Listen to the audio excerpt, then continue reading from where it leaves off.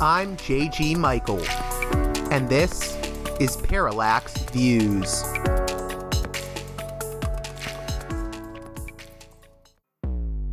Hello, this is Mike Swanson. In a few moments, you're going to listen to another segment of Parallax Views. But before you do that, let me tell you about my new book, Why the Vietnam War. It's a sequel to my previous book called The War State, which has lots of positive reviews on Amazon. It's been out for years. But this one is a more detailed case study of how American empire and national security state operate using Vietnam. And I believe it shows also how things work today, how policy is actually made and why. So grab the book on Amazon.com, Why the Vietnam War.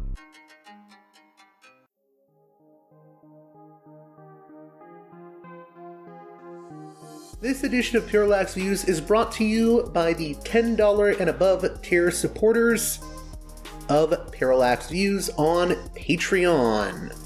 So, with that in mind, producers credit shoutouts to Gunnar, Mark, Alexander, Catherine, Tilo, Emilia, Jeff, John, B. Lund, Brian, Elliot, Michael, Brace, Nick, Galen, Arlen, Bo, Geekadelic Media, Chance, Chase, Dan, David, Gary, Ishtofer, James, Martin, Matthew Ho, Nobody, Thomas, and Dano.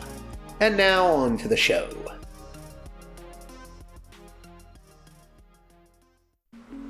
Hey there, Parallax Views listeners. On this edition of the program, legendary journalist James Bamford is perhaps most well known for lifting the veil of secrecy around the National Security Agency by way of his reporting in such books as The Puzzle Palace and Body of Secrets. He's also the author of one of the most critical explorations of 9/11 and the Bush-era War on Terror, A Pretext for War. His latest book is Spyfail, Spies, Moles, Saboteurs, and the Collapse of America's Counterintelligence. He joins us on this edition of the program to discuss that book. We will be covering a number of different topics, including the leak of U.S. cyber weapons by an entity known only as the Shadow Brokers, which could have caused a near cyber apocalypse event, UAE and Israeli spying, Russiagate and Maria Butina, Hollywood producer Arnon Milchan, and nuclear smuggling, and perhaps most explosively, the portions of Bamford's book dealing with alleged collusion between the Trump campaign and the Netanyahu government of Israel. All that and much more on this edition of Parallax Views. This is a comprehensive and wide-ranging interview, so let's get right to it with James Bamford, author of Spyfail, Spies, Moles, Saboteurs, and the Collapse of America's Counterintelligence.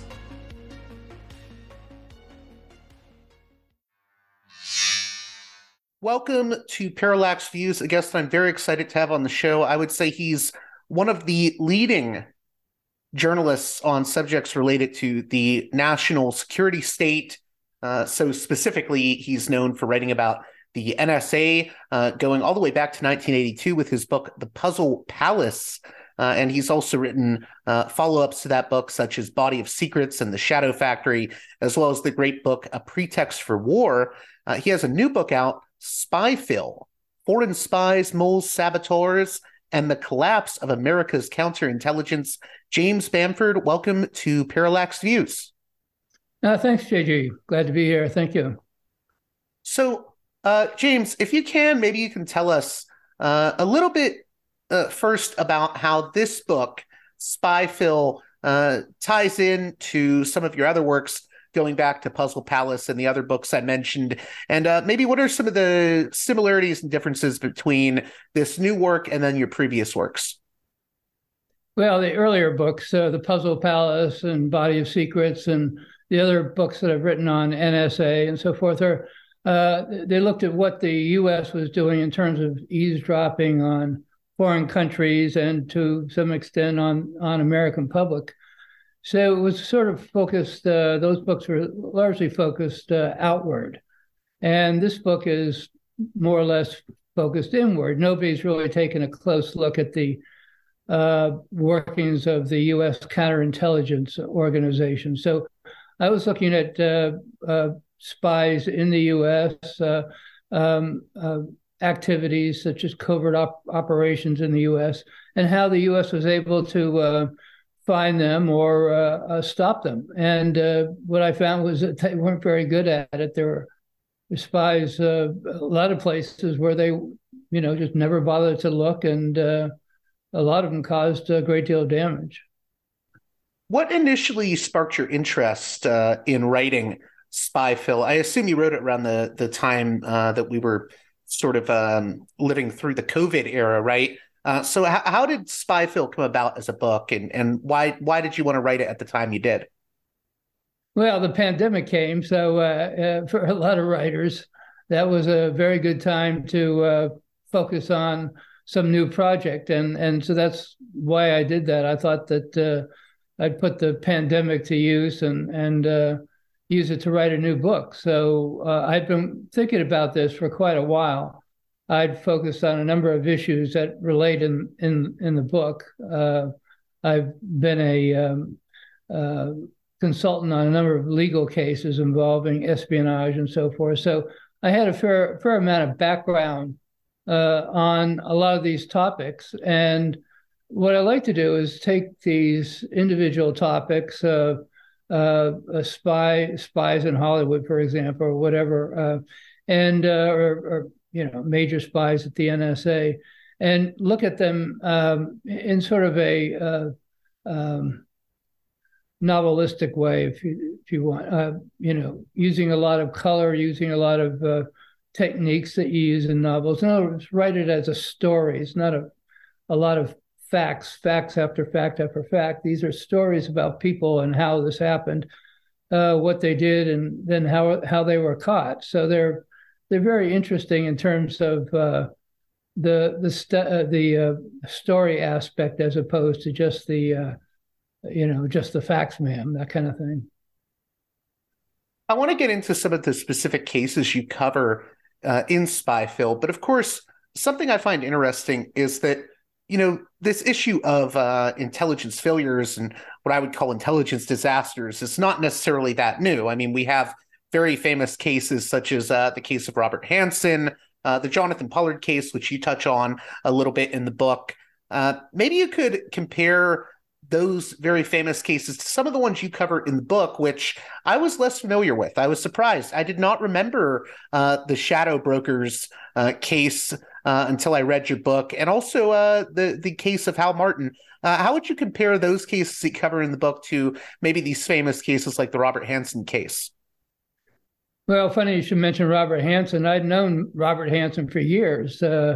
When he was at the FBI, he was one of the senior FBI agents, and I was working for ABC News as the investigative producer for Peter Jennings. And so one of my jobs was developing sources, and so I met Hansen, and we developed a sort of working relationship. I was a writer, I was a reporter, basically, for ABC, and he was FBI, so we get together every once in a while. So it was an enormous shock for me to find out he was probably one of the biggest Russian spies in U.S. history, the number of people that were killed because of his espionage. So the difference between Robert Hansen, who was a spy for Russia for a long time, 20 years, and he would take documents out of the FBI and put them in a dead drop. It was classic espionage. The difference with the Shadow Brokers and Hal Martin, for example, they're extremely different. Just Hal Martin, for example.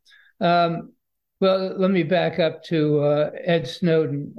Ed Snowden leaked a lot of documents from the from the NSA. He walked out with what they consider about 1 million pages of documents. He put them in flash drives and was able to get out of the building with the flash drives. After that, and he didn't do that in any espionage for him. He did that to leak illegal U.S. activities to the press. But after he did that, there was all this commotion about securing the NSA, making sure this would never happen again. And 3 years later, they finally catch Hal Martin. Until they caught him, he had already stolen over 500 million pages of documents. And a lot of that was after the Snowden affair. So it showed how badly the security was there. You have somebody that can walk out of the most secret part of NSA, organization called TAO, with 500 million pages of document. Again, you didn't walk out with the actual pages. You walked out with the documents on flash drives and so forth. So again, I was going to say too, not to interrupt you, but he also has like a kind of history behind him, like psychological issues and whatnot that should have been red flags to the NSA. Yeah, he right? was sort of the poster child for a security risk. He was drinking too much. He had psychological problems. They only discovered afterwards and so forth. So there were a lot of, and he wasn't careful. I mean, his car was packed with all kinds of secret documents. They were like wrappers from a fast food restaurant. They were just laying there. So every day he would drive in past the guards and drive out, and there was a document sitting there. So there were a lot of things that he should have been caught, and he never was. And again, this is after the Snowden. Yeah, we're talking about I think he removed 50 terabytes of data from the NSA. I mean, that's a lot. 50 terabytes, yeah, and that sort of translates into about 500 million pages of documents. So that's a lot. That's the most that's ever been stolen, I think, anywhere in the history of the planet or something.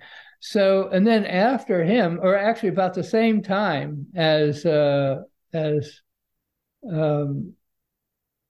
was doing that exfiltrating of documents, there was another group that came along. It was called the Shadow Brokers. I did a lot of looking into the Shadow Brokers. To me, it looks like one person who also worked at NSA and also worked in that very secret unit, the TAO. He may have worked closely with Hal Martin. So after Hal Martin, around the same time Hal Martin was caught, the shadow brokers began releasing a lot of materials. But what they did was very unique. What they took were the cyber weapons. In other words, they stole about 3/4 of NSA's cyber weapons. These are digital cyber weapons. They're extremely dangerous. And they have code names too. Like I think the one is Eternal Blue and then Eternal Romance, right? Yeah, they all had all the cyber weapons have code names. This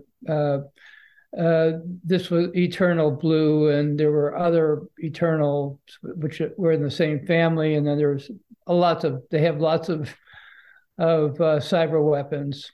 So they were stolen, and this person who called himself the Shadow Brokers put a notice online saying, "I have all these cyber weapons I stole from NSA, and I'll sell them to the highest bidder. So if you want to start bidding for them, let me know, and I'll sell them to you." Well, he didn't get many bids. I mean, he got a few, and so it wasn't working out very well for him. It went on for months and months and months, and the FBI and the NSA are searching all over for this guy because they realized he had the real thing, because he put a sample up there on the internet, and they realized he really does have the cyber weapons. So now they've got some guy out there that they have no idea, presumably it's a guy, out there with 3/4 of NSA cyber weapons. It's like stealing loose nukes or something and putting them up for auction. So he was out there. He had these cyber weapons. So the sale wasn't going very good. So what he did was then got frustrated, and he just sort of threw them up onto the internet. He basically posted all the cyber weapons on the internet. Yeah, I was going to say he gave out like the password, right? It was something like password equals like the alt-right sort of slogan at the time. Right. Yeah, he had all the cyber weapons locked into a sort of vault that was sealed with a password, and that's what he did. He after he got very frustrated, he unleashed the password. He opened the password up on the internet for anybody to read, and that gave those people, whoever opened the Pandora's box, access to the all these NSA cyber weapons. Well, I mean, the average person isn't going to pay any attention to that, but people who are adversaries certainly paid attention. So the North Koreans paid very close attention, and so did the Russians. So they both downloaded these cyber weapons, and then they used the cyber weapons to attack the United States and numerous other countries. Yeah, could you delve into that a little bit more, like the sort of cyber pandemic that comes out of this whole fiasco with the shadow brokers? Yeah, it's really fascinating because I traced this whole thing from the theft of the cyber weapons by the shadow brokers to the worldwide cyber pandemic, which almost joined the worldwide COVID pandemic. So what happened was the shadow brokers stole the material, stole the cyber weapons, put them up. Somebody he put up the code word for the or the password for the vault, which he had them all. And then at the same time he was doing that, the North Koreans, Kim Jong-un and so forth, Kim Jong-un has a very sophisticated cyber organization. He's like one guy against the world there, pretty much. So he had to develop ways to defend the country, and that was what the nuclear weapons are for. But he also wanted to develop an offensive capability. And he did that with building up an enormous sort of his own NSA, which was very sophisticated. And a lot of his people were extremely well educated in terms of math and cryptology and so forth. So the person who was in charge of Kim Jong-un sort of put the onus in terms of developing cyber weapons in terms of his own equivalent of NSA. And that organization came up with a very good cyber warrior who was looking for a way to attack the United States, but not just attack it, but try to drain bank accounts and so forth with a ransomware. In other words, sending out a cyber weapon that forces somebody to pay in order to get their information back. So he was developing that. The problem was with most cyber, you can attack a computer or you can attack a network of computers. Like if my computer was attached to 20 other computers, you can get to those 20 other computers through mine, but you can't get to somebody in California necessarily or whatever. So he was looking for a way to expand his universe in terms of who he can attack. And the best way to do that is with what's known as a zero-day exploit. What that means is it's a link in millions of computers around the world. Millions of computers around the world have that same flaw in them. And so if he could find that flaw, he could get those computers all over the world. And that's what NSA specialized in, was developing these zero-day exploits. And again, it's the equivalent of having a bank vault or a bank, say, and you find that there's a little hole in the back that the construction people didn't think about, and it leads right into the vault. So you can crawl into that little hole and take everything out of that vault, but you're the only one that knows about that. So you have exclusive access to that little hole in the vault. Well, that's the same thing as a zero-day exploit. all these computers around the world have this one fault, this one little hole in their vault. And the zero-day exploit is designed, and it's extremely difficult to find these and make these. That's why NSA values them so carefully. And so they had these zero-day exploits, and that's what the shadow broker was able to steal, and that's what the North Koreans were able to put into their cyber weapon, the zero-day exploit. So now, instead of just attacking, a company or a network someplace, they can attack people all over the world. Everybody that had Windows computers, for example. Well, you could attack things like hospitals, even essentially. Anything that had a Windows program was vulnerable, and that was the beauty for NSA. They could attack people in Russia anywhere as long as you had a Windows machine, a Windows program. They could get into it. So now North Korea had that. And so what they did, although they aren't as sophisticated as NSA, so they were able to put this zero-day exploit into their cyber weapon. And again, they wanted to attack the United States, but it's the equivalent of making a missile, a long-range missile, but you haven't really worked out the guidance system exactly right yet. So that's what happened was he launched his cyber weapon to attack the United States. But because it had the zero-day exploit on there to attack Windows, it attacked Windows all over the world. And so it began in England. The attack began in England. So all of a sudden, this hospital in England, a huge hospital, all the computers just shut down, and there were people on the operating table. The lights went out. There were all kinds of major problems. They were sending people that were in there for critical operations home. And then it went to another hospital in London, and then it went all over the hospitals in London, and then went all over the hospitals all over England.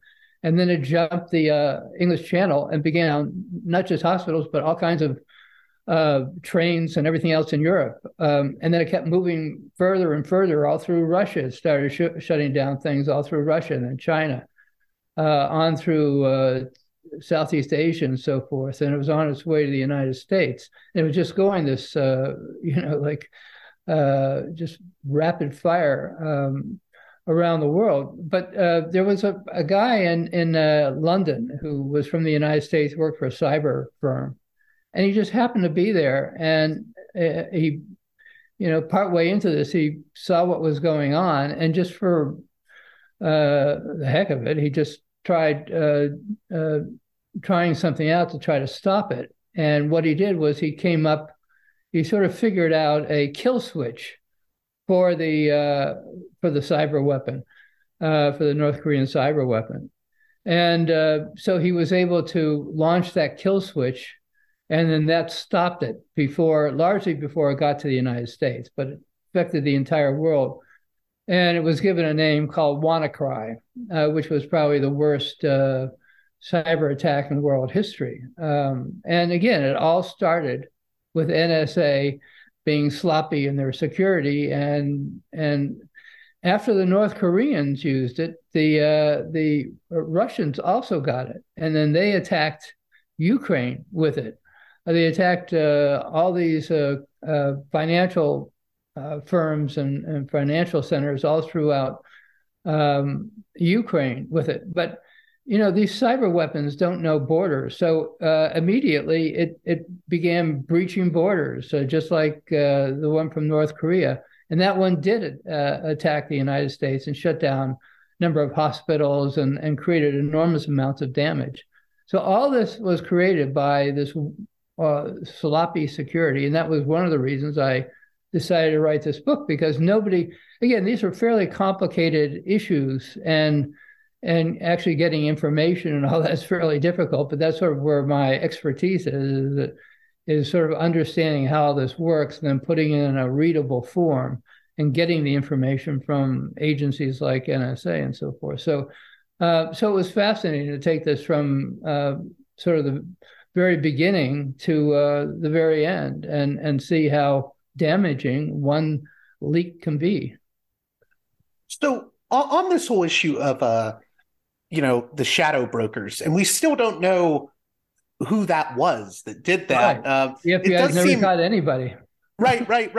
Well, I was going to say, is there any significance to the fact that this uh, person calling themselves, or people calling themselves, as shadow brokers? It sounds like they were kind of like these, like very far right, very anti-democrat, and sort of just. It sounds like they were political, but sort of in it for the money. I thought it was interesting when they released the password. They wrote, maybe if all surviving World War III, the shadow brokers be seeing you next week. Who knows what we be having next time? And it just sounds like a very strange character that we never caught. Is there any significance to that sort of just right wing element to this shadow brokers character? One of the things that made it really interesting. It wasn't just that there was this unknown presence out there that released the material.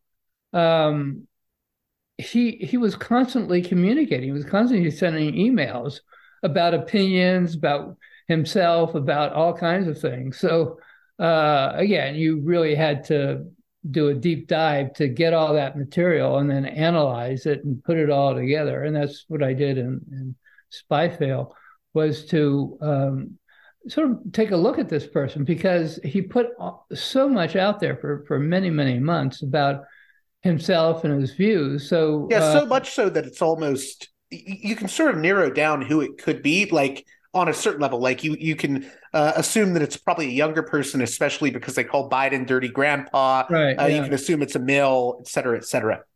Yeah, there was a number of clues in there, and that's what I did in the book in Spyfail, was to try to analyze who this person was. Not a name, but put as much character into him as possible in terms of who he is. So, yeah, I thought he was probably late 20s, maybe. He called Biden dirty grandpa. He mentioned that he'd basically indicated he'd been in the military, which is most of the way a lot of the people that work in NSA previously had military service. So he was previously there. He seemed to be a hacker. I mean, that's what the NSA employees in TAO. That's because they're hacking, Russia and all these other places. They're experienced hackers, and they don't particularly like very much the sort of anti-hackers, the people that are cybersecurity people and so forth. So he downgraded or wrote derogatory things about some of the cyber security people and all that, which maybe indicate that he was a cyber warrior, a hacker, and so forth. And he at one point he said that the CIA's cyber capability was second to NSA's, which made me again believe he's with the NSA and was with the NSA. So there are lots of things, and then his personality came out quite a bit in his writings there. He was definitely far to the right. He was constantly talked about how he supported Trump and he voted for Trump, and then he was very disappointed. He had a sort of a libertarian or sort of a libertarian streak to him. He was anti-war. That was one of the things he was very much against. So he was very angry when Trump began to send troops or aid, whatever, to Syria and so forth. So he complained about that, and Trump shouldn't have been doing that and all that. So you read a lot of that stuff. You could start putting together who this person was.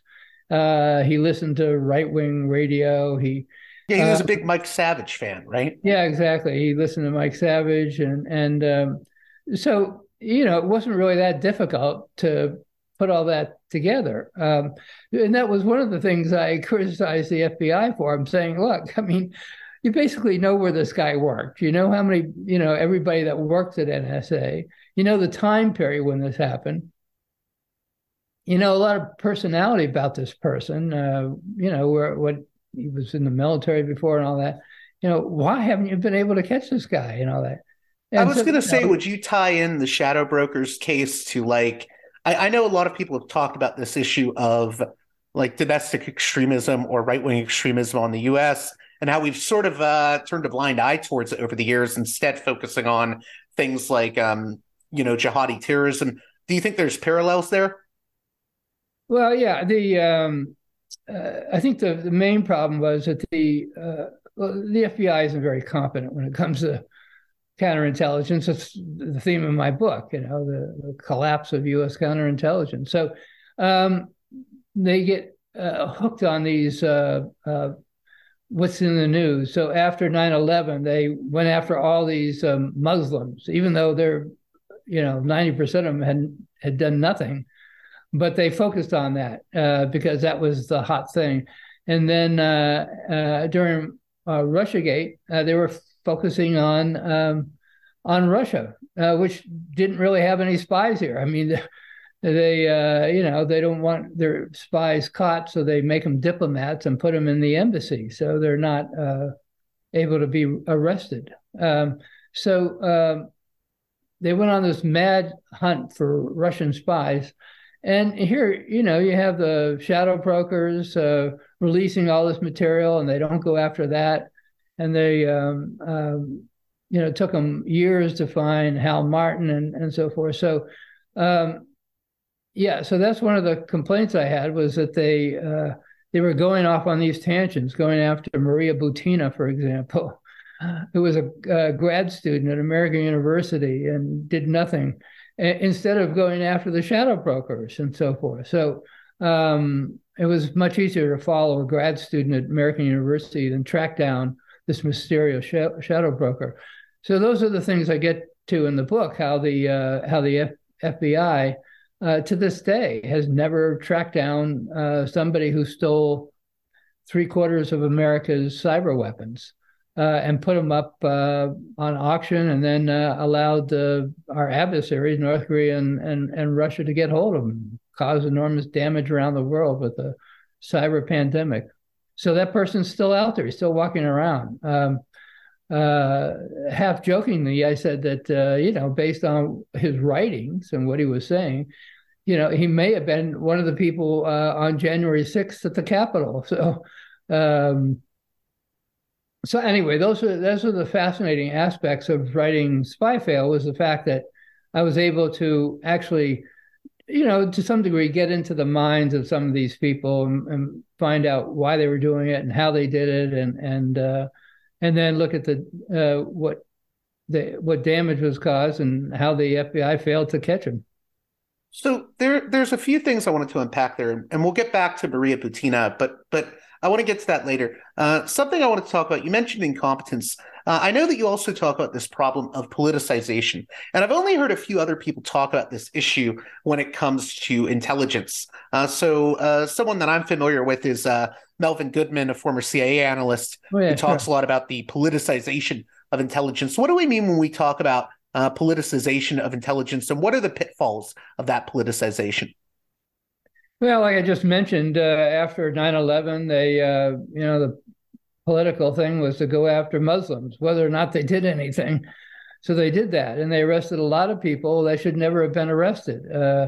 That's one form of politicization. And again, during Russiagate, they went after looking for Russians, and they couldn't find any, so they went after this grad student who I wrote a long article about in New Republic, saying the spy who wasn't. And then I have 2 chapters in my book in Spyfail about Maria Butina. So, do we also see this with the persecution of certain whistleblowers? I know you talk a little bit about John Kiriakou, Reality Winner. It seems like we're often going after these whistleblowers that may have not done that much to harm national security, but we go after them instead of these characters like the shadow broker. Well, exactly. Yeah, that's why I was bringing up Maria Butina, for example, who was a classic case. And then Reality Winner is another one. She leaked one document, that caused virtually no damage or anything. Unlike the shadow brokers or Hal Martin or some real spies and so forth, or I mean, neither of those two people were spies, but the point is that they sort of go for the shiny apple hanging from the tree that's easy to pick off, and then they avoid going after Israelis. Israelis come over here, they do spying, and they don't bother arresting them, even though it's blatant and even though it's a very I mean, the evidence is there, and they don't bother going after them. So that's what I'm talking about, the politicization of counterintelligence. So they'll go after the shiny apple, the Muslims or the Russians, and end up, arresting innocent people, and then they won't go after the hard cases like the shadow brokers, or they'll fail at going after them, or else they won't go after certain cases like the Israelis.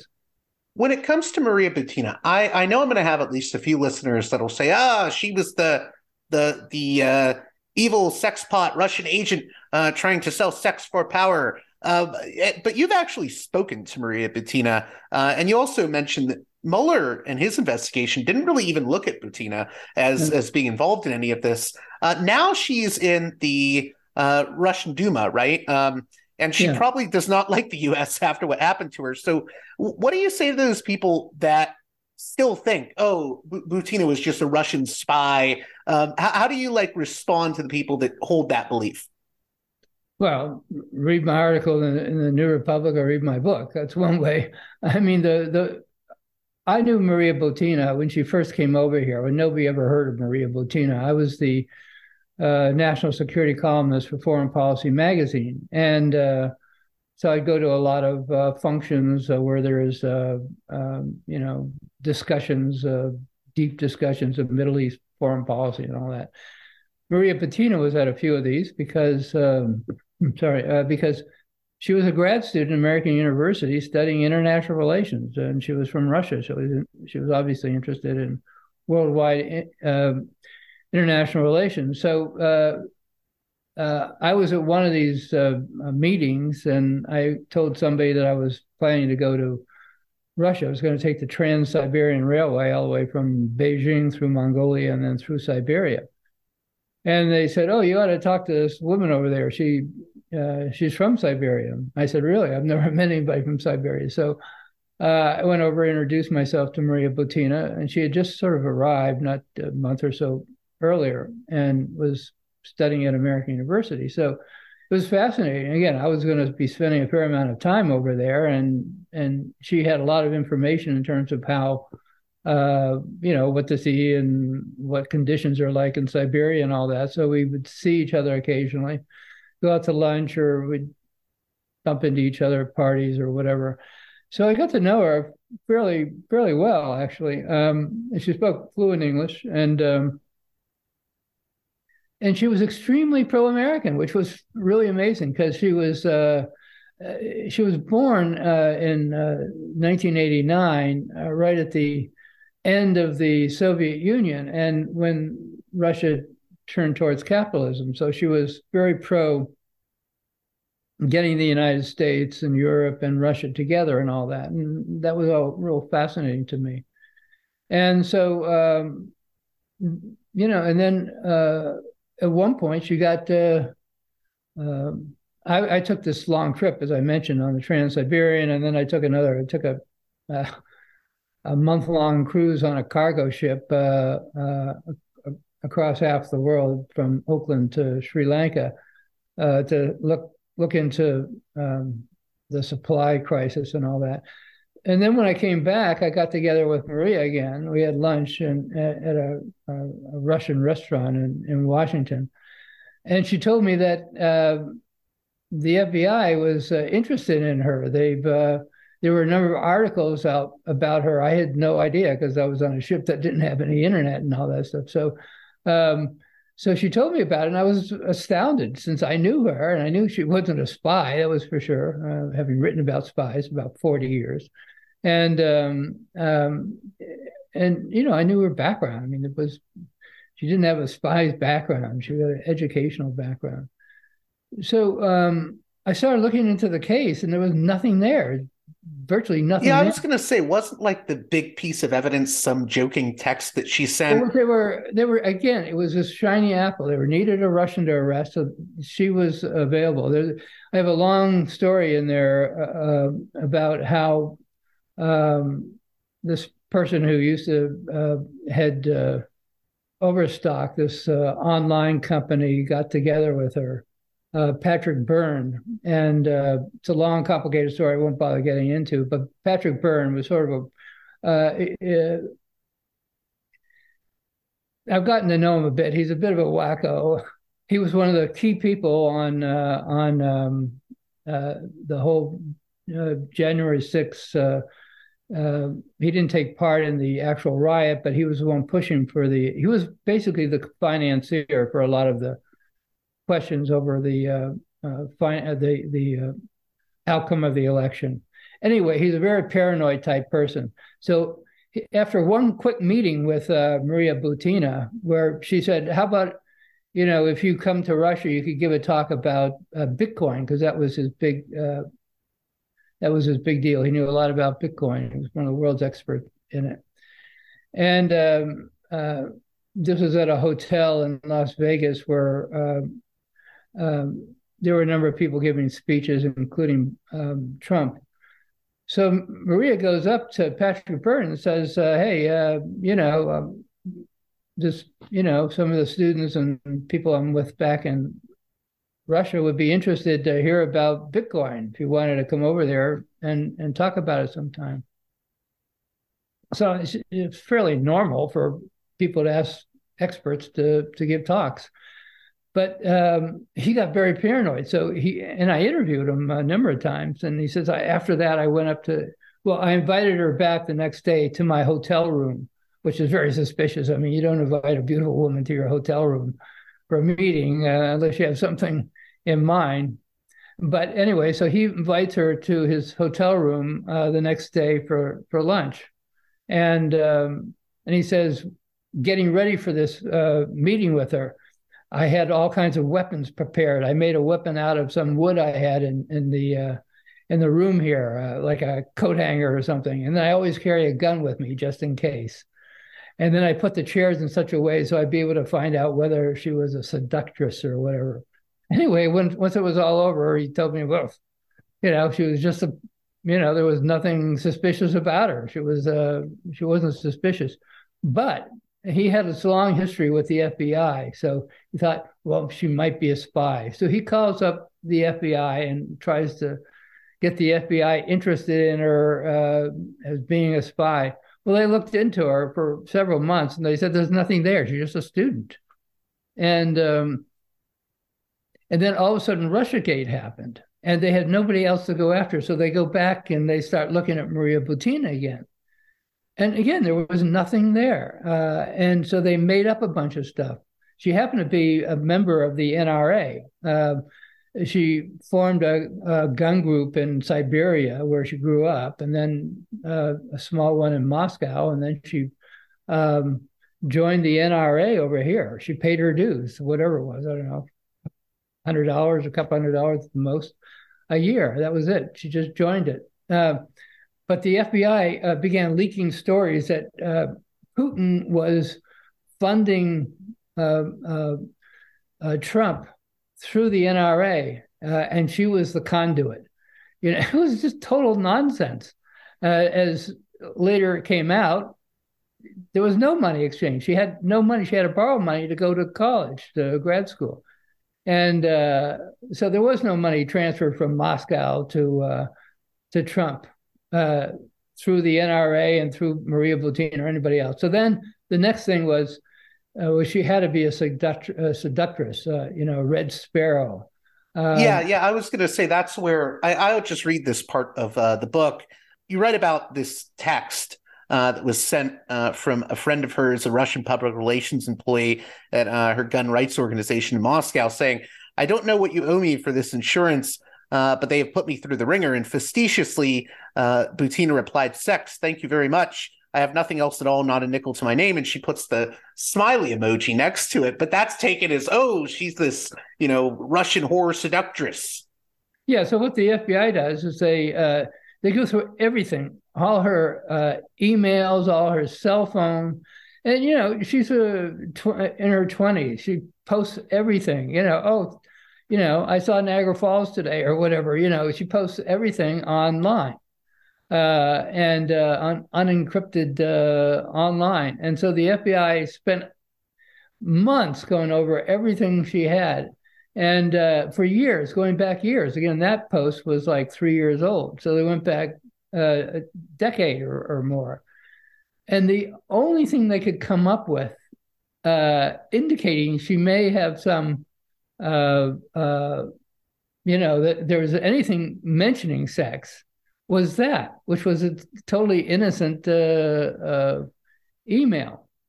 So having nothing else to go on, basically they brought that into court and without saying what it was. So at the opening of the court, they said, we have evidence that Maria Butina offered to exchange sex for a position with a powerful organization or something like that. Or anyway, so the press went with that. That's all it would say. They didn't say where it came from. That's all they said was that she had sex. She offered sex for a position with a powerful organization. And so all the press headlines everywhere in the world, as I write in the book, I mean, New Zealand, China, everywhere, constantly CNN and New York Times, Washington Post, everywhere. She's a red sparrow. And she fit the mold. I mean, she had red hair. She was attractive. She looked like somebody that slipped out of a movie. So everybody went wild. I mean, who cares? She's Russian. We don't care what we do to her. She's Russian. Nobody cares. Right. And then there was also, I just wanted to mention, I guess she wrote an article, or she had an article published in the National Interest calling for improved U.S.-Russia relations. Yeah. And, the argument was, Butina asked this Russian official, Torshin, to look at the article. And, the Russian official said it was very good. So that must mean that since she talked to this Russian official, she's a spy, which seems like a huge leap. Well, that's what it was, page after page of that kind of thing. Yeah, the guy in Russia, the guy named Torshin, he happened to be in her gun group. I mean, that's why they became friends. He had some position with the Russian bank. And this obviously has consequences, right? Because like I said, she's now in the Russian parliament, and she could be making some very important decisions related to U.S.-Russia relations. And, after what she went through, she's not probably a big fan of the U.S. Right. So just to finish up about the sex charges and all that. So for the defense counsel, who I knew very well, I mean, we were very good friends, and we talked about a lot of this stuff. And the defense counsel was outraged because they wouldn't say where that allegation came from, which was totally innocent. And so they left that out there for months. Then finally, they got the judge to agree to force the prosecution to say what that was based on. And the prosecution came out and said, well, it was this email we found 3 years ago when she was in Russia, and they laid it out. And the judge said, it took me 5 minutes to figure out that was a joke. So, but by now, with the internet being the way it is, anytime you go to Maria Butina's name, the only thing you're going to see is that she's a sex seductress trying to sell sex for secrets or whatever, because they were all headlines. When 3 months later, when it finally came out the truth, it barely made a paragraph in any news organization. So so it went on and on and on like that. And then she's facing 15 years in prison, and they had her in solitary confinement the whole time. And I would visit her in prison once a week. That was, the maximum you could go there. So I'd see her there. And she, she was extremely distraught. She's a grad student. She had a master's degree in Russia, and she's getting a master's degree here. And all of a sudden, her world comes apart. She's in solitary confinement. Her parents are 6,000 miles away in Siberia. She had no money, and so the and again, like I said, she was in solitary confinement, and that was extremely difficult for her because she grew up in Siberia with, big open spaces, and she hated being confined to a tiny little cell with no openings or anything.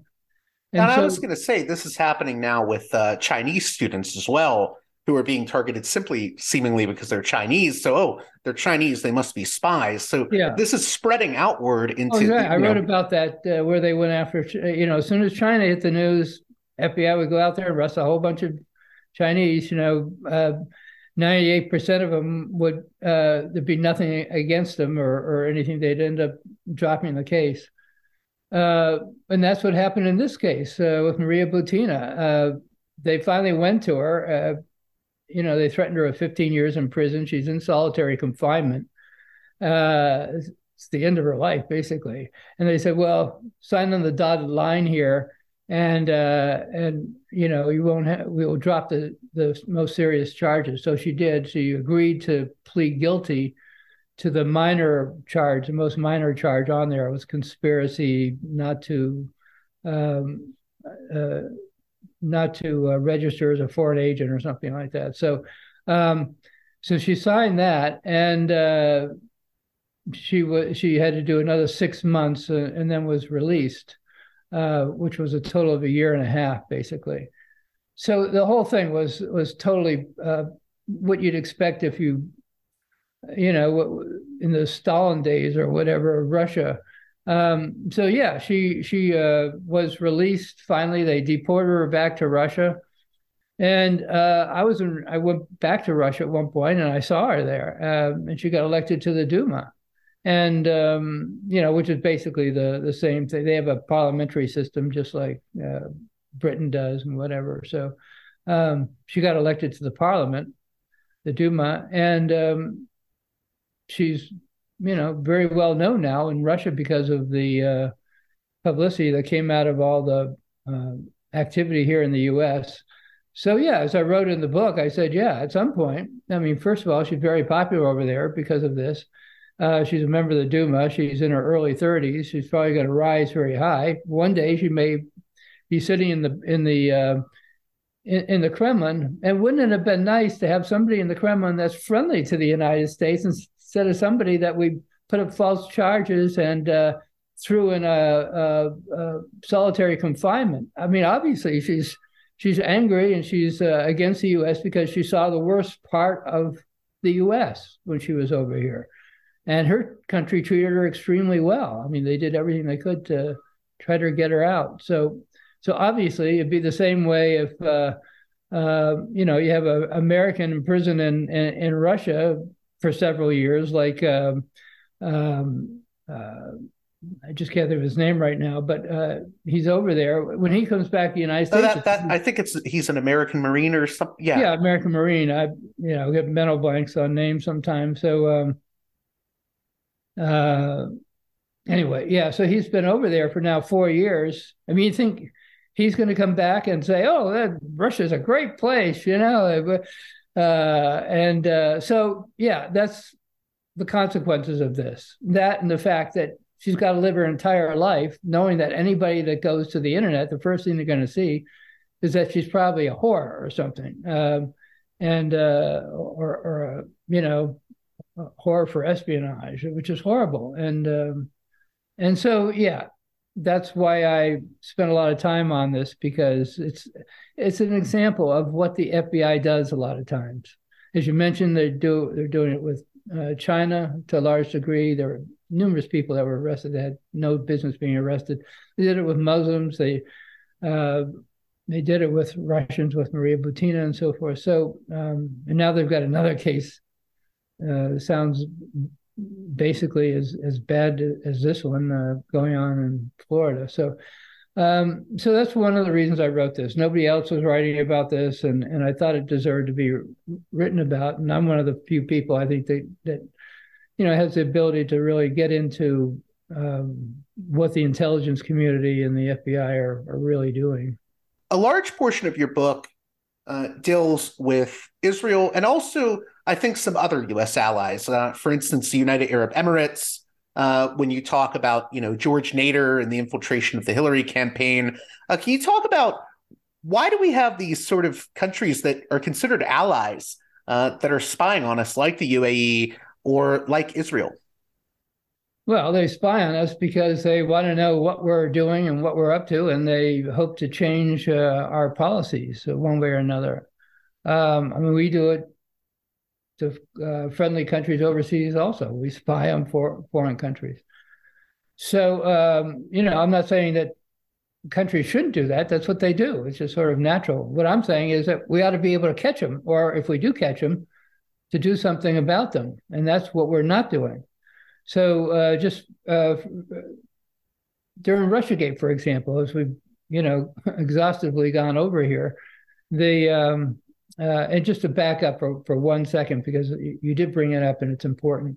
With regard to Maria Butina, I did talk to Mueller, and he said we didn't go after Mueller because she didn't come under our jurisdiction. Our jurisdiction was Russian influence. She didn't come under our jurisdiction, so she was never mentioned in the Mueller report. She never had anything to do with it. So here this huge case was about how she was infiltrating the U.S. Election, and yet the task force, the special counsel, set up and spent 2 years looking into this. Never found anything that made her guilty of anything. So it's interesting because we heard all about Maria Butina, but we didn't hear all about something like, say, Psy Group, this former Israeli private intelligence agency, which I think has closed down since, that I think was under investigation by Robert Mueller, but you don't hear anything about it. It's all Maria Butina in the media. Yeah, exactly. Well, the media doesn't like to write bad things about Israel. That just happens to be a fact, as I point out in the book. So, so the Psy Group was an Israeli private intelligence organization with connections to the Israeli military. And they came up with an enormously complex plan on how to throw the election. It was Operation Rome, I think it was the name of it. And the idea was that they'd have phony websites, phony news sites, all kinds of influence operations in the U.S. It sounds similar to the stuff that Team Jorge is reported to have done. The French reporters have been covering lately. Yeah. I mean, your audience probably has never heard of Team Jorge because the American press never wrote about that, even though you had 30 news organizations around the world focusing on it. I'll get back to that in a second. So you had Psy Group that came over and they secretly offered this plan. I mean, I actually have a copy of it, and I write about it in Spyfail. It was an elaborate plan on how they would throw the election to get Trump elected, and but it was going to cost, I think, between $3 and $4 million, and they weren't willing to. The Trump people weren't willing to pay for that, so that was the end of that. But later on, the Netanyahu sent over a secret agent to infiltrate to collaborate with the Trump campaign, and worked out a quid pro quo where they would give intelligence to the Trump campaign, just similar to the way Psy Group was going to give intelligence to them. And in exchange, what they wanted from Trump was an enormous concession. It was to recognize Jerusalem as being solely part of Israel, as opposed to being a negotiated division between Palestine and Israel, which is what every other president in history has demanded. And in the end, Trump went along with it. He came out after a private meeting with Netanyahu in New York in his penthouse and said, if elected, I'm going to recognize Jerusalem as part of Israel, exclusively part of Israel, as the capital of Israel. So, and we'll move our embassy to to Jerusalem. So that was a big win for Netanyahu, obviously. And then Trump became president, and he did what he said he was going to do. So those are examples of Israeli spies coming to the United States and the U.S. doing nothing about it. Nobody was arrested from Psy Group. Nobody was arrested from the secret agent that was sent over by Netanyahu. This secret agent, is this the one that's this is likely we can deduce this was I think his name is Isaac Mulho. Well, the way I wrote it was again, this isn't just some guy I met in back of a garage and told me this. This comes from documents that were released under the Freedom of Information Act from the Justice Department that included a search warrant for the communications involving this secret agent, this Israeli secret agent. The FBI went to a judge, got a secret search warrant, and they filled out this long affidavit explaining exactly what this spy was doing. This Israeli agent was doing. And so I have that. Again, it was released under the Freedom of Information Act. And it shows all the emails between Netanyahu's agent, the secret agent, and members of the Trump campaign. Now, they redacted the name of the agent from the documents under the Freedom of Information Act search warrant and affidavit. They had most of the stuff in there, but they redacted the actual name of the agent. So I don't know who it was. However, I put a lot of there were a lot of indicators in the documents that pointed to somebody that was very close to Netanyahu, and somebody who actually worked on the issues dealing with Palestine, and John Kerry, working with John Kerry, Secretary of State, on negotiation with the Palestinians. So the person that Netanyahu assigned to that mission was a guy named Isaac Moho. And what was very interesting about the documents that were released, at one point, one of the emails from the secret agent said, I have to go to, I'm having a meeting in Rome, emergency meeting in Rome, basically, with the prime minister. And so I just looked at what was going on at that particular moment in time, and there was a meeting between Netanyahu and John Kerry over the whole Palestinian issue. So, here's this guy that had to go on an emergency mission to be at Netanyahu's side during these negotiations. And this guy, Isaac Moho, was the person who normally did that. Also, he's been written about in the Israeli newspapers as being sent on secret missions by Netanyahu all over the world and being supported by the Mossad. So anyway, whether he was the person or not, I don't know, but there are a lot of common denominators pointing towards he being the person that was named. I asked I sent an email asking if he wanted to comment on that. I never heard back from him. So, one thing that a journalist friend of mine wanted me to ask you is, you write Israel's version of the NSA Unit 8200, which employs some of the most highly trained signals intelligence specialists in the world and is equipped with advanced intercept capabilities, may well have been surveilling Russia and WikiLeaks. And of course, you say this in the book as well as in the adapted article from your book that's in The Nation, The Candidate, and The Spy. It's talking about Unit 8200. Was that just speculation on your part, or why do you have that suspicion, I guess, is what they're asking? The FBI documents are key, because what they say is that the secret meeting between the Israeli agent and the secret conversations that they all began in May of 2016, I think mid-May, early May, around that time period. And right after the first contact with the secret agent, Roger Stone, who was a close aide to Trump. Yeah. He was the person that the secret agent wanted to use in order to get to Trump. So at the very first meeting or very first conversation, I think it was, right after that, the very same day, Roger Stone began emailing, or rather began Googling some very strange names, including Guccifer and so forth, Guccifer 2.0. So that and several other names like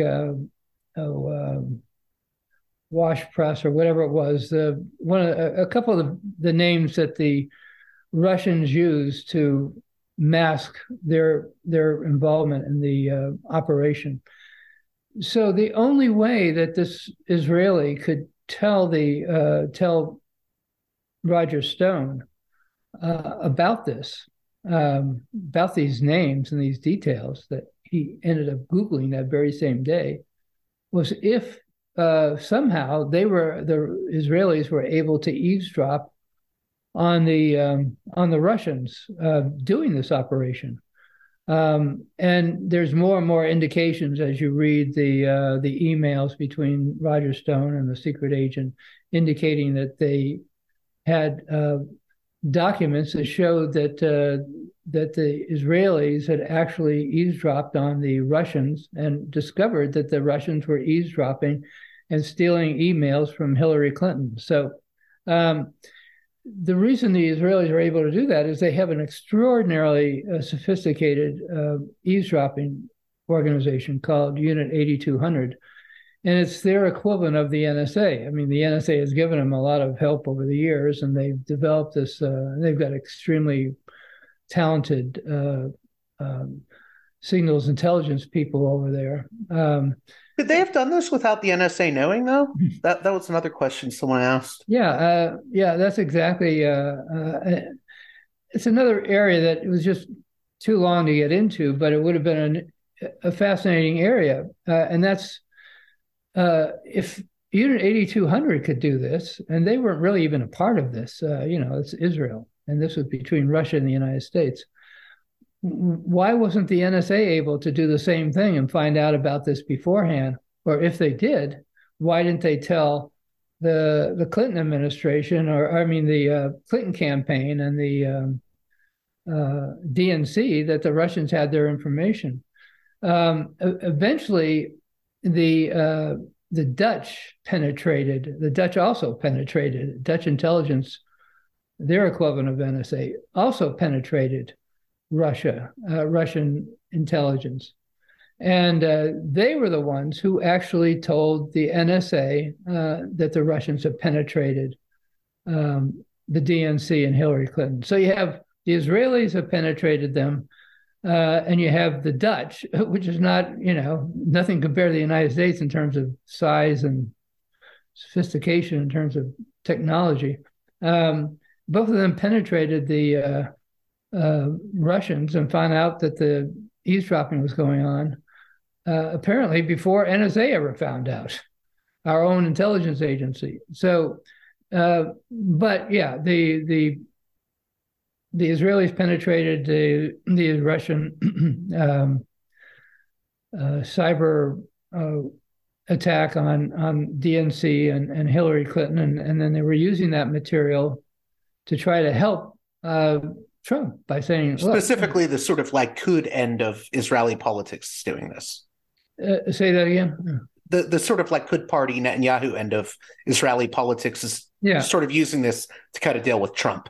Exactly. Yeah. I mean, you can say to Trump, "Oh, we'd like you to do this. We'd like you to, help us with Jerusalem, and agree to turn Jerusalem into."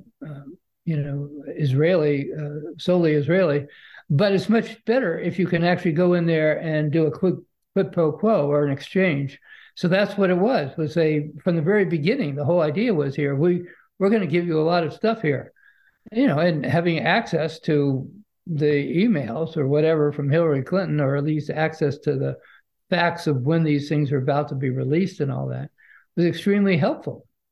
And they were having meetings with the secret agent all through the summer, right up until September, when Trump finally agreed to the whole thing with this private meeting with Netanyahu. So, I mean, it's all there. It's in the documents. It's in these are FBI documents affidavits that they presented to a judge, and so forth. So this isn't made up. It's not. But the question is why? They go out and arrest Maria Butina, but they won't arrest a spy who they know they have evidence, exact proof that he was working for the Israelis. So they've never done that, and they've never arrested Roger Stone or anybody else involved with this. I mean, they arrested for other things, but not for this. I was going to ask. It sounds like, your view on Russiagate maybe differs from both, the side that seems to believe in everything from the Steele dossier to Maria Butina was a Red Sparrow. But you also sound like you disagree with the people that, and especially I know a lot of younger leftists that think this way about it, but they'll say, oh, Russiagate was all just a nothing burger. It seems like you disagree with both sides. You think there was something there with regards to what Mueller was investigating, but also that there was a lot of BS and rumor mill stuff that muddied the waters. Yeah, there's two separate things you have to take into account here.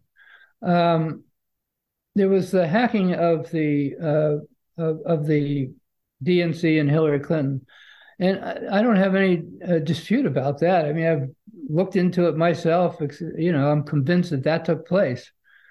But that's one thing. The Russiagate was something that was different. Russiagate and the whole enabling of the Mueller investigation, the special counsel, was something entirely different. Everybody knew that the Russians had hacked into Hillary Clinton.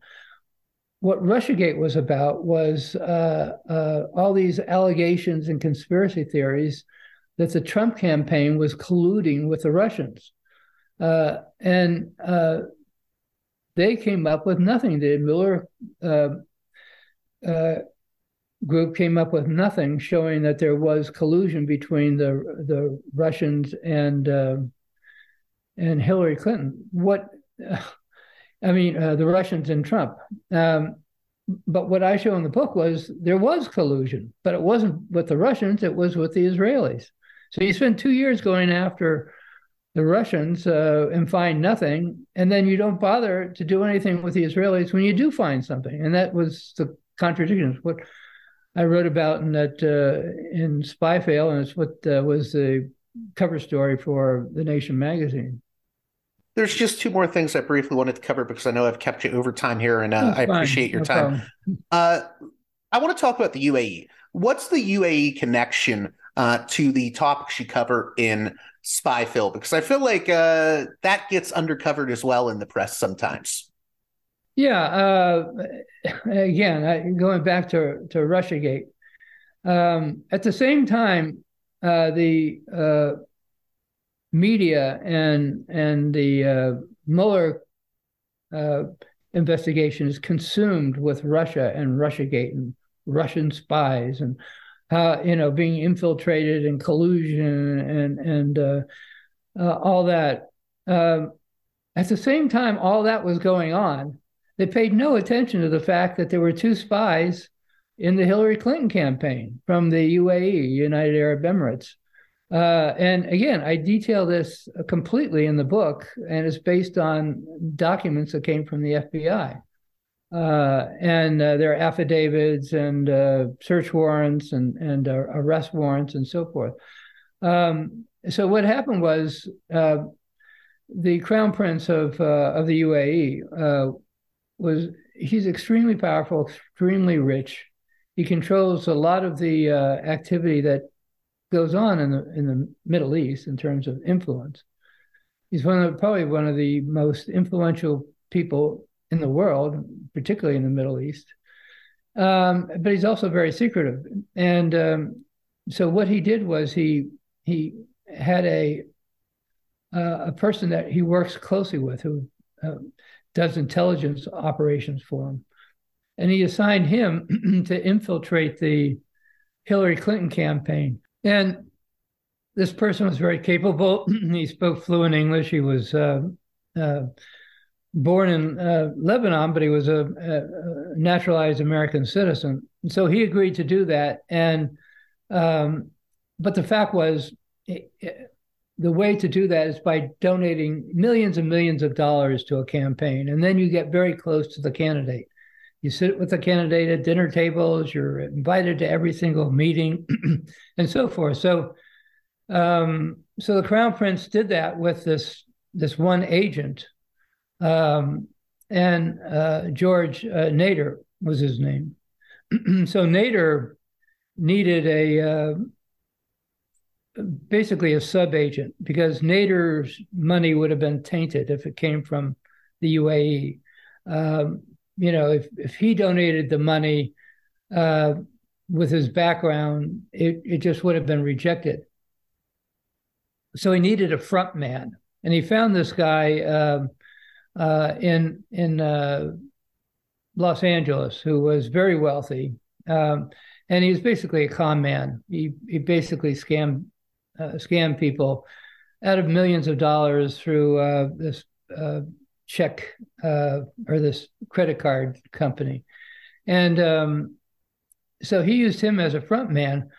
So the front man would donate millions and millions of dollars, and then the two of them would be able to go to all these fancy parties and dinners, and that's what happened throughout the entire campaign. And so I have copies of the emails that the agent sent back to his spy master, which was probably the Crown Prince.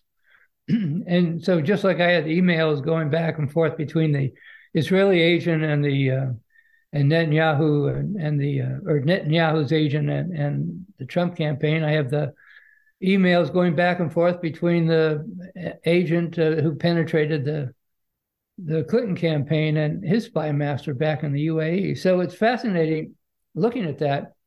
And he would write things like, having a meeting with the big lady tomorrow, can't wait to tell you all about it. And they even had several parties, private dinner parties in their house for not only Hillary, but Bill Clinton too. And the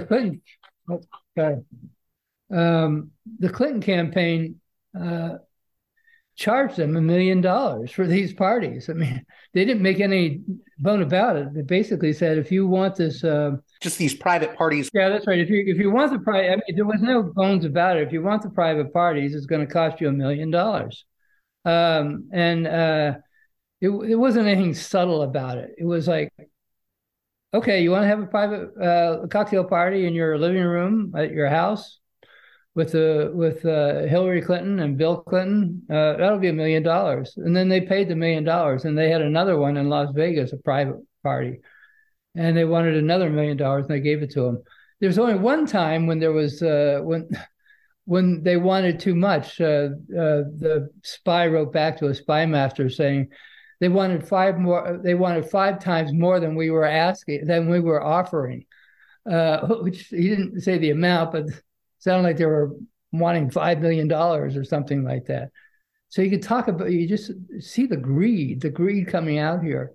And again, nobody knew about any of this stuff going on because they're all looking for Russians, and nobody was looking for, and they're all looking at the Trump campaign, and nobody was looking at the Hillary Clinton campaign, and nobody's looking at the UAE. So it wasn't until more than a year after the campaign that this was discovered, and it was only discovered accidentally. They stopped George Nader for some other reason, and they got his cell phone, and his cell phone happened to have pictures of children having sex, these pornographic pictures, and it turns out that George Nader, the guy that was in on all these meetings and spent his entire campaign private meetings with Hillary Clinton, was a serial pedophile. He'd been arrested numerous times for pedophilia in the United States, and yet neither the FBI nor the Secret Service discovered that. And here he is. He's one of the biggest campaign contributors. And the whole thing just reeks of stench, how the whole thing was handled. The very last thing I want to ask you about was Arnon Milchan, because, it's funny, I've covered him on this show before, and I think you're the only book I know of that has covered this Israeli businessman, film producer, and spy. He was involved with such movies as 12 Years a Slave, JFK, Heat, Fight Club.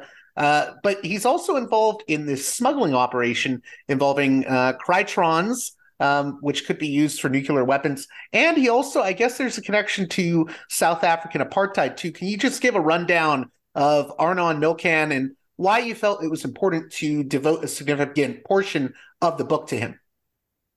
Yeah, I wrote a great deal about him, actually, because nobody else had really focused on him, and because he comes under my jurisdiction as a spy in the United States. So just to give you a little background, the people that know about Arnold Milchan are basically people who are associated with the film industry, because he's one of the biggest names in Hollywood. Yeah, people like Robert De Niro knew him, et cetera, et cetera. I mean, he is, if not at the top, he's very close to the very top of Hollywood in terms of being, a very notable person. He's been a producer most of his life there. He produced, he's one of the few people, I don't know, maybe, who knows if he's the only person, but he's one of the very few people who won two Best Picture Oscars 2 years in a row. One for 12 Years a Slave, and the other was for Birdman, two very popular movies. And he's been, behind all kinds of movies, Mr. and Mrs. Smith, and I mean, just on and on. He over 120 movies. And so he's very well known in Hollywood, but at the same time, he's also very shy about interviews and cameras and so forth. So he was very curious to me, and I'd heard rumors of his connection to espionage for Israel. So I decided to really do a deep dive and look into him, and I found him fascinating. So I traced him back from basically mid-'60s, where he was first recruited by the Israeli intelligence, which was an organization called Lukum, which focused on spying on nuclear weapons and acquiring nuclear materials. So he was this. Wait, what was the organization you said he was recruited by? It was called Lukum. Okay. I'm not sure how they pronounce it in Israel, but it's basically called Lukum. It was created at the same time they developed Dimona, which was the nuclear production, nuclear weapons production in Israel. So they created a separate intelligence organization for two reasons: one, to protect the secrecy of Dimona, and two, to acquire materials for Dimona. Dimona needed very specific materials. It needed highly enriched uranium, and needed plutonium, and needed Krytons, and needed a lot of things. And so the idea was that this organization would collect intelligence around the world to help build Dimona, and also material to help build Dimona. And that was where Arnold Milchan came in. Milchan's role was to help Israeli intelligence. And one of his first jobs was to go to South Africa during the apartheid period and become very good friends with the South Africans, because the South Africans had a lot of uranium, for example, which the Israelis needed. And the South Africans were also developing their own nuclear weapons, and they wanted help from Israel in terms of delivery systems, such as missiles and so forth, as well as nuclear weapons if they could get them. So there was this close relationship between Israel and South Africa, and Milchan was the sort of the spy in the middle there.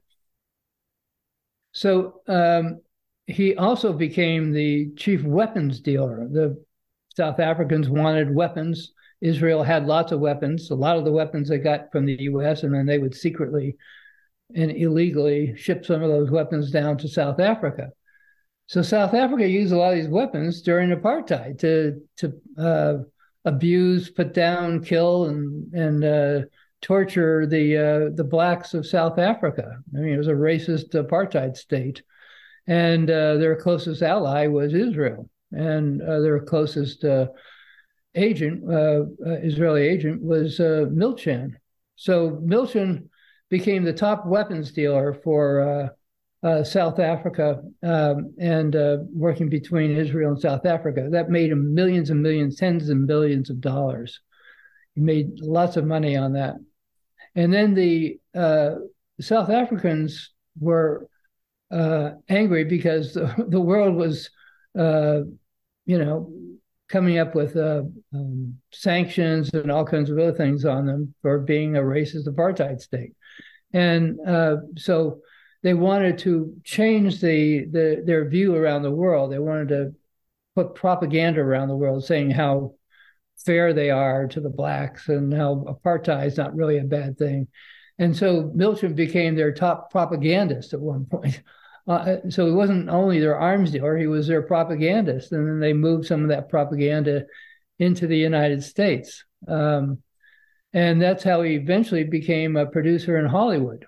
It started out with him working as the top propagandist for apartheid South Africa, which is ironic for somebody who eventually wins the top Oscar for 12 Years a Slave, having pushed the arms for South Africa and then the propaganda for South Africa, so apartheid South Africa.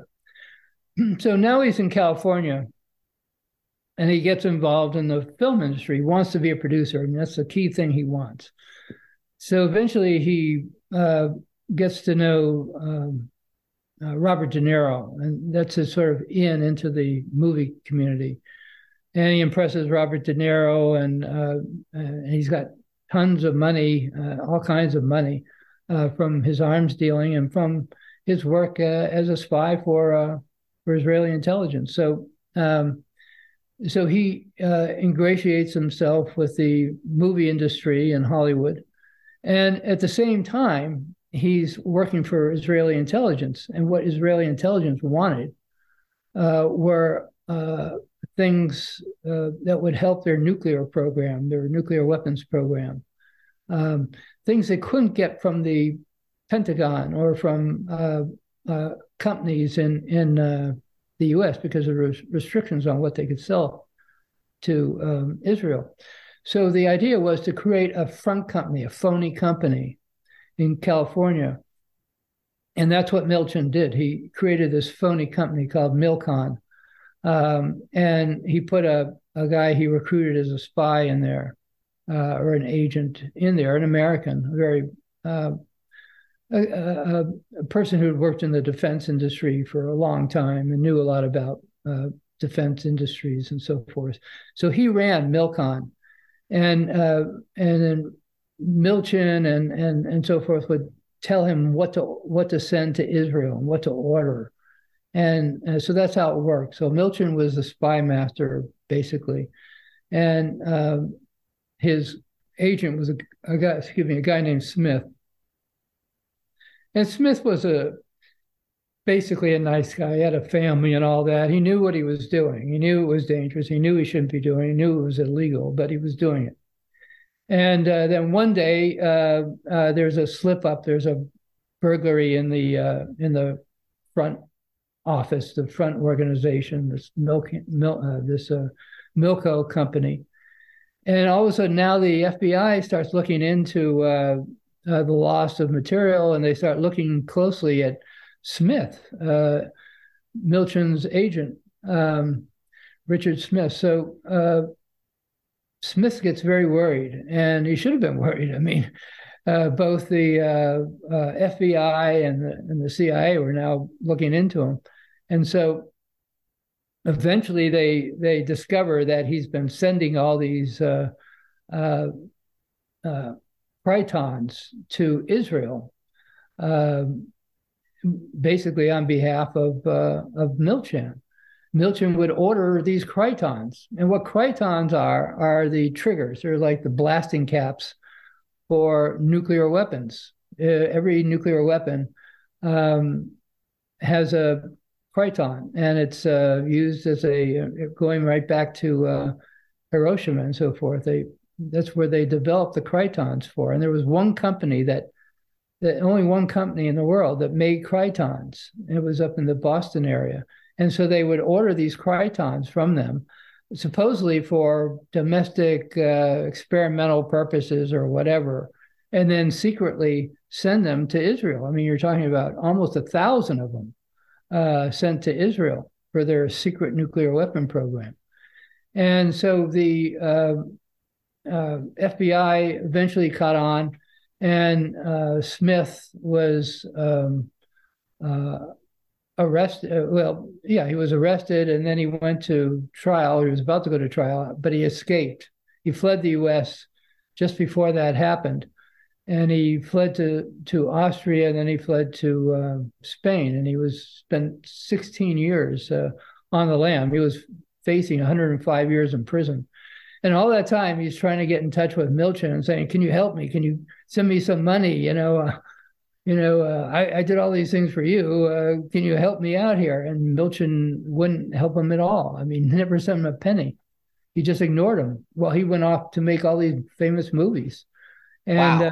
All this time, Richard Smith is hiding out in Austria, and then in Spain. But after 16 years, he eventually gets caught. He makes a slip. He applies for Social Security, and that goes good because he had very little money. And then eventually he got caught, like I said, 16 years later, and he gets extradited back to the U.S. Again, he's facing a long time in jail, and he admits to everything, and he talks all about Milchen's role and all that. Right. Yeah, I think that's important to note because, I mean, even back in the 80s, there was some writing about this stuff, like New York Times, May 18th, 1985, Israelis deny knowledge of export bar for device usable in atomic bomb. That was a Thomas Friedman article where, Friedman goes to Milchan, and Milchan's like, "Oh, yeah, the Krytrons we're getting, that's for helping us to make I guess colon for a traditional Jewish dish," and he's trying to say, "Oh no, none of this is for nuclear smuggling." Yeah. Well, at that point, I think he said, "Oh, well, I have like 36 companies, and that might have been some company that I've never had anything to do with for a long time." Or right. He tried talking his way out. U.S. intelligence and the FBI knew exactly what was going on because they had all the paperwork. And they, they could see he was in charge of this front company that they were sending it from. I mean, he was making the orders. There was no question about it. But the White House at the time didn't want to stir up any trouble with the pro-Israeli community, so they didn't want to arrest an Israeli. Milchen, especially a famous Israeli. So they made a deal. There was a secret deal. And basically they threw everything onto Smith and they let Milchen off. And the deal was worked out. Again, this is the 80s now, by Netanyahu, believe it or not, who at the time was a number 2 person at the embassy in Washington. So they worked out a deal. Smith disappeared.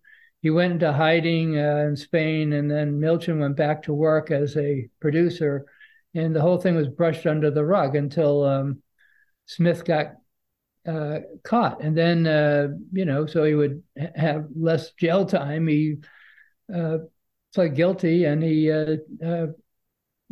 explained Milchen's role and all that. So the FBI wanted to go after Milchen. They wanted to talk to him, but again, somewhere up in the upper levels, they were prevented from doing that, which was. Do you think that's in part because I'm assuming this happens all after the Jonathan Pollard case? Was it maybe just seen as too politically explosive to go after? Well, they did go after Smith. I mean, Smith was arrested. He was indicted. Right. He was brought back, and he went to trial. He pled guilty, and he went to prison. So, I mean, they didn't give him a break. They gave him a bit but of they gave Milchan a break, in other words. Oh, they gave Milchan a huge break. He was the mastermind. He was the master spy. He was the guy ordering the Krytons for his country. And they did nothing to him, absolutely nothing to him. It was a deal. It was a sleazy deal, worked out. So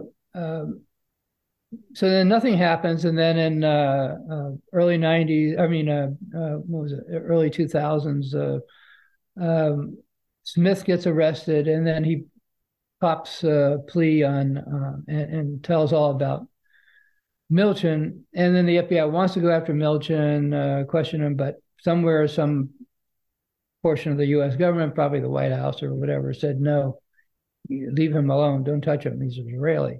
Can't stir up that hornet's nest. So he's free and clear. So here his agent is in prison, and he's going happily ever after, making billions and billions, eventually $4 billion, making these movies. And then Smith eventually gets out of prison and all that, and it's all, nothing's happening. But Milchan's got this sort of ego. And he does these movies about spies, James Bond kind of movies, and but he's looked at as he's a nice little producer or whatever, when he knows deep down that he's a really far more of a spy than James Bond and all that. He's done some really dangerous stuff in South Africa, other countries, in the United States. So he has a sort of spy inside him that wants to get out. And there's a TV program in Israel that's broadcast. It's a local program. It's broadcast in Hebrew, only in Israel. So they offered him a chance to come on to do an interview. And he figured nobody else in the U.S. would ever see this. And he'd be able to say what a hero he was for the Israeli public. And he goes over there and he basically admits all these things, the stuff in South Africa, and he's got Robert De Niro sitting right next to him, and so the interviewer asks him about the Krytons, or asks him about the secret espionage and so forth. So De Niro pipes up and he says, "Oh yeah, he told me about that years ago." He says, yeah. He said there were these little things, and then Milchan says the Krytons, and then they say, yeah, Krytons. He says, yeah, he tells me he did it for his country. I accepted that. So, and then Milchan doesn't say anything. Oh, I didn't say that. Oh, I didn't do that or anything. So the host was asked afterwards, wasn't that amazing, that Milchan said all that? And she said, yeah, I couldn't believe he admitted all that stuff. But again, it was on this Israeli television show. So he goes back to the U.S. and somehow, somewhere in the State Department, somebody saw that. And he had a 10-year visa. That's how he was able to live in the United States. He was never a U.S. citizen. He was always an Israeli citizen who was given a 10-year visa that don't come around very often, apparently. So he was given a 10-year visa, and then all of a sudden he gets back, and that somebody in the State Department canceled his visa. So he gets a notice that his visa's canceled. Well, he lives in California. He does all his movies there. He's panicking. So he gets Netanyahu to intervene with John Kerry to get him his visa back. And so Netanyahu sets up this meeting with Kerry and Milchan, and he apparently gets his visa back. But now Netanyahu is a guy that wants favors for doing something. He doesn't do them for nothing. So all of a sudden, Milchan's on the hook for favors. And Milchan ends up giving him what turns out to be $250,000 worth of jewelry for his wife, champagne, pink, expensive bottles of Dom Perignon, cases and cases and cases of Dom Perignon, pink champagne, So it sounds like Netanyahu was like, I helped you out. Now you better roll out the red carpet for me. Yeah. So Milton was, giving all this reluctantly. He hated doing it, but he was doing it. And, so Milton was pretty confident. He would never get a knock on the door from the FBI because, he knew he had like a free pass from the FBI for whatever he does. What he never realized was that the Israelis might go after him. The Israelis might knock on his door, and that's what happened. The Israeli justice system, their head of the corruption unit, decided to go after Milton. And right, because they were going after Netanyahu, so they would, yeah. So they were threatening to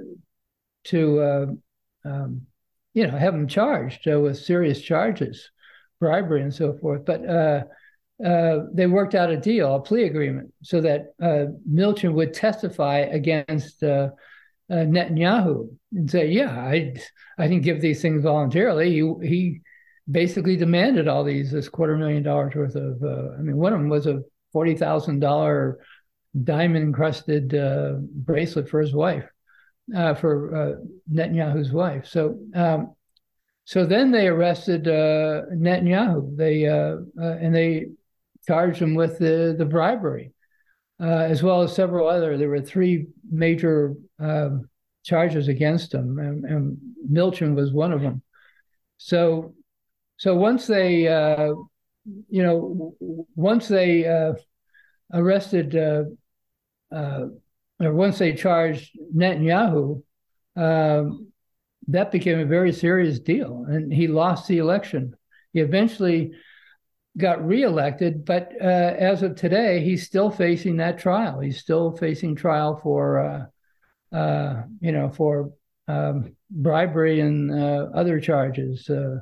And that's one of the reasons why everything that's happening in Israel today is happening, because he wants to change the judicial system, as a lot of people suspect, or what a lot of people suspected. He wants to change it so that they won't, he'd be able to get rid of his trial. He'll be able to get rid of the charges against him.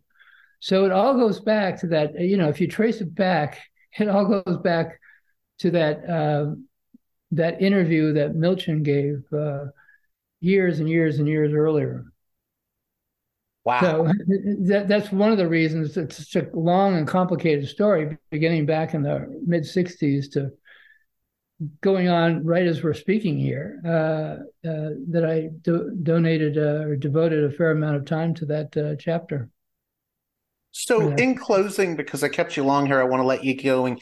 In closing here, one criticism I've seen of the book, and I don't think it's in good faith, is I'll see reviews saying, I did not expect this to be an anti-Israel screed. I don't think it was an anti-Israel screed. I don't think it was an anti-North Korea screed, even though you have like 3 chapters. The whole first part of the book is about North Korea and the movie The Interview. I think you go after a lot of different countries, and you're not necessarily making the biggest of moral judgments on all these countries. So what do you say to the people that have sort of tried to say, oh, this is just an anti-Israel book? Well, it's an anti-spy book.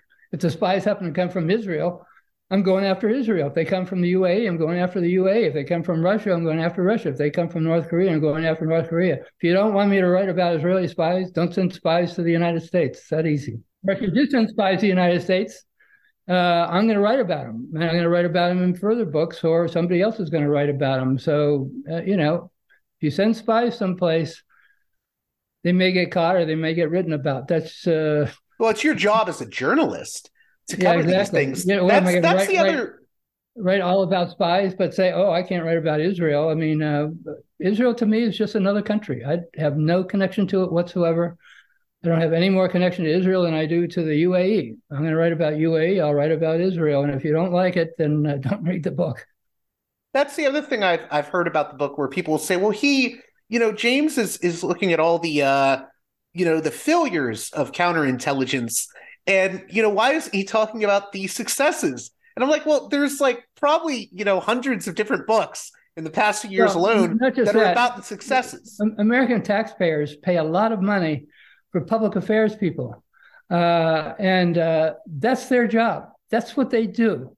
Their sole job is to tell the public what a great job the CIA does, or the FBI does, or the Department of Commerce does. Their job is not to go out there and tell you all the problems. You know, I don't get paid by the U.S. taxpayers. The taxpayers pay for people, a whole fleet of people, to tell you how great a job the FBI is doing or whatever. They're never going to tell you all the bad stuff about the shadow brokers or whatever. That's where I come in. That's what, you know, I've been doing for all these years. It's what, it's what your job is as a journalist. Yeah. So, I mean, yeah, I'm not going to write a book how flattering the FBI is. That's their job. You know, you think they did a great job? Fine. Send out a press release. My job is to tell you what they're not telling you. So that's, yeah. So I'm not going to waste I'm not going to say, well, I'm going to do half the book on how good the FBI is and how good it is bad. That's just not how it works. Well, I want to thank you again, James Bamford, for coming on Parallax Views. Anything you hope that my listeners get out of this conversation, and what do you hope they get out of Spyfail when they pick it up from the bookstores?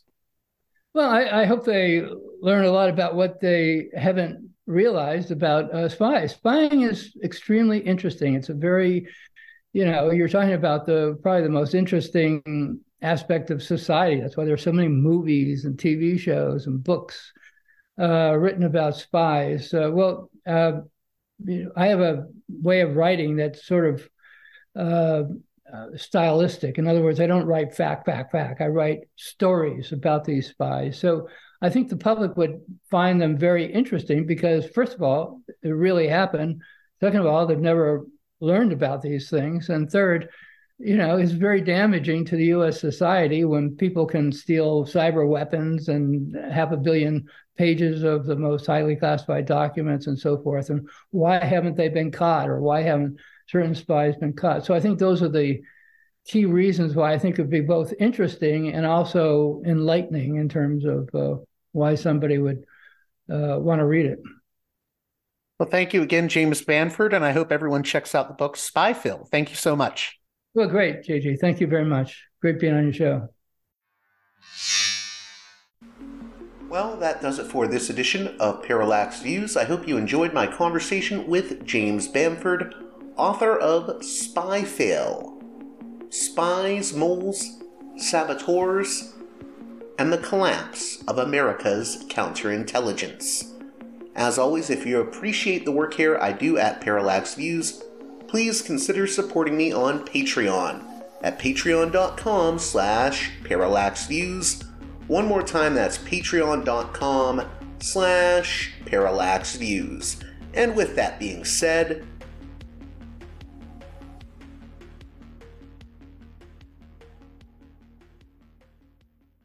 until next time, you've been listening to Parallax Views with Parallax Views to Parallax Views with Parallax Views.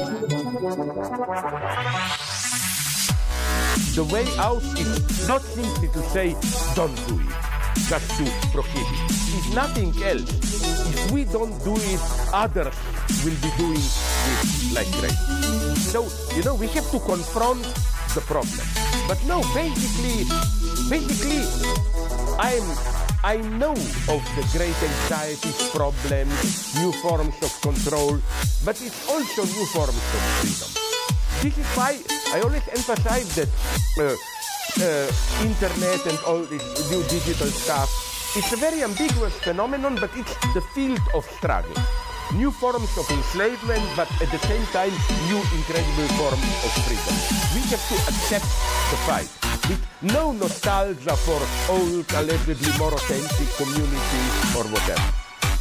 I'm not afraid. I'm not afraid. I'm not afraid. I'm not afraid.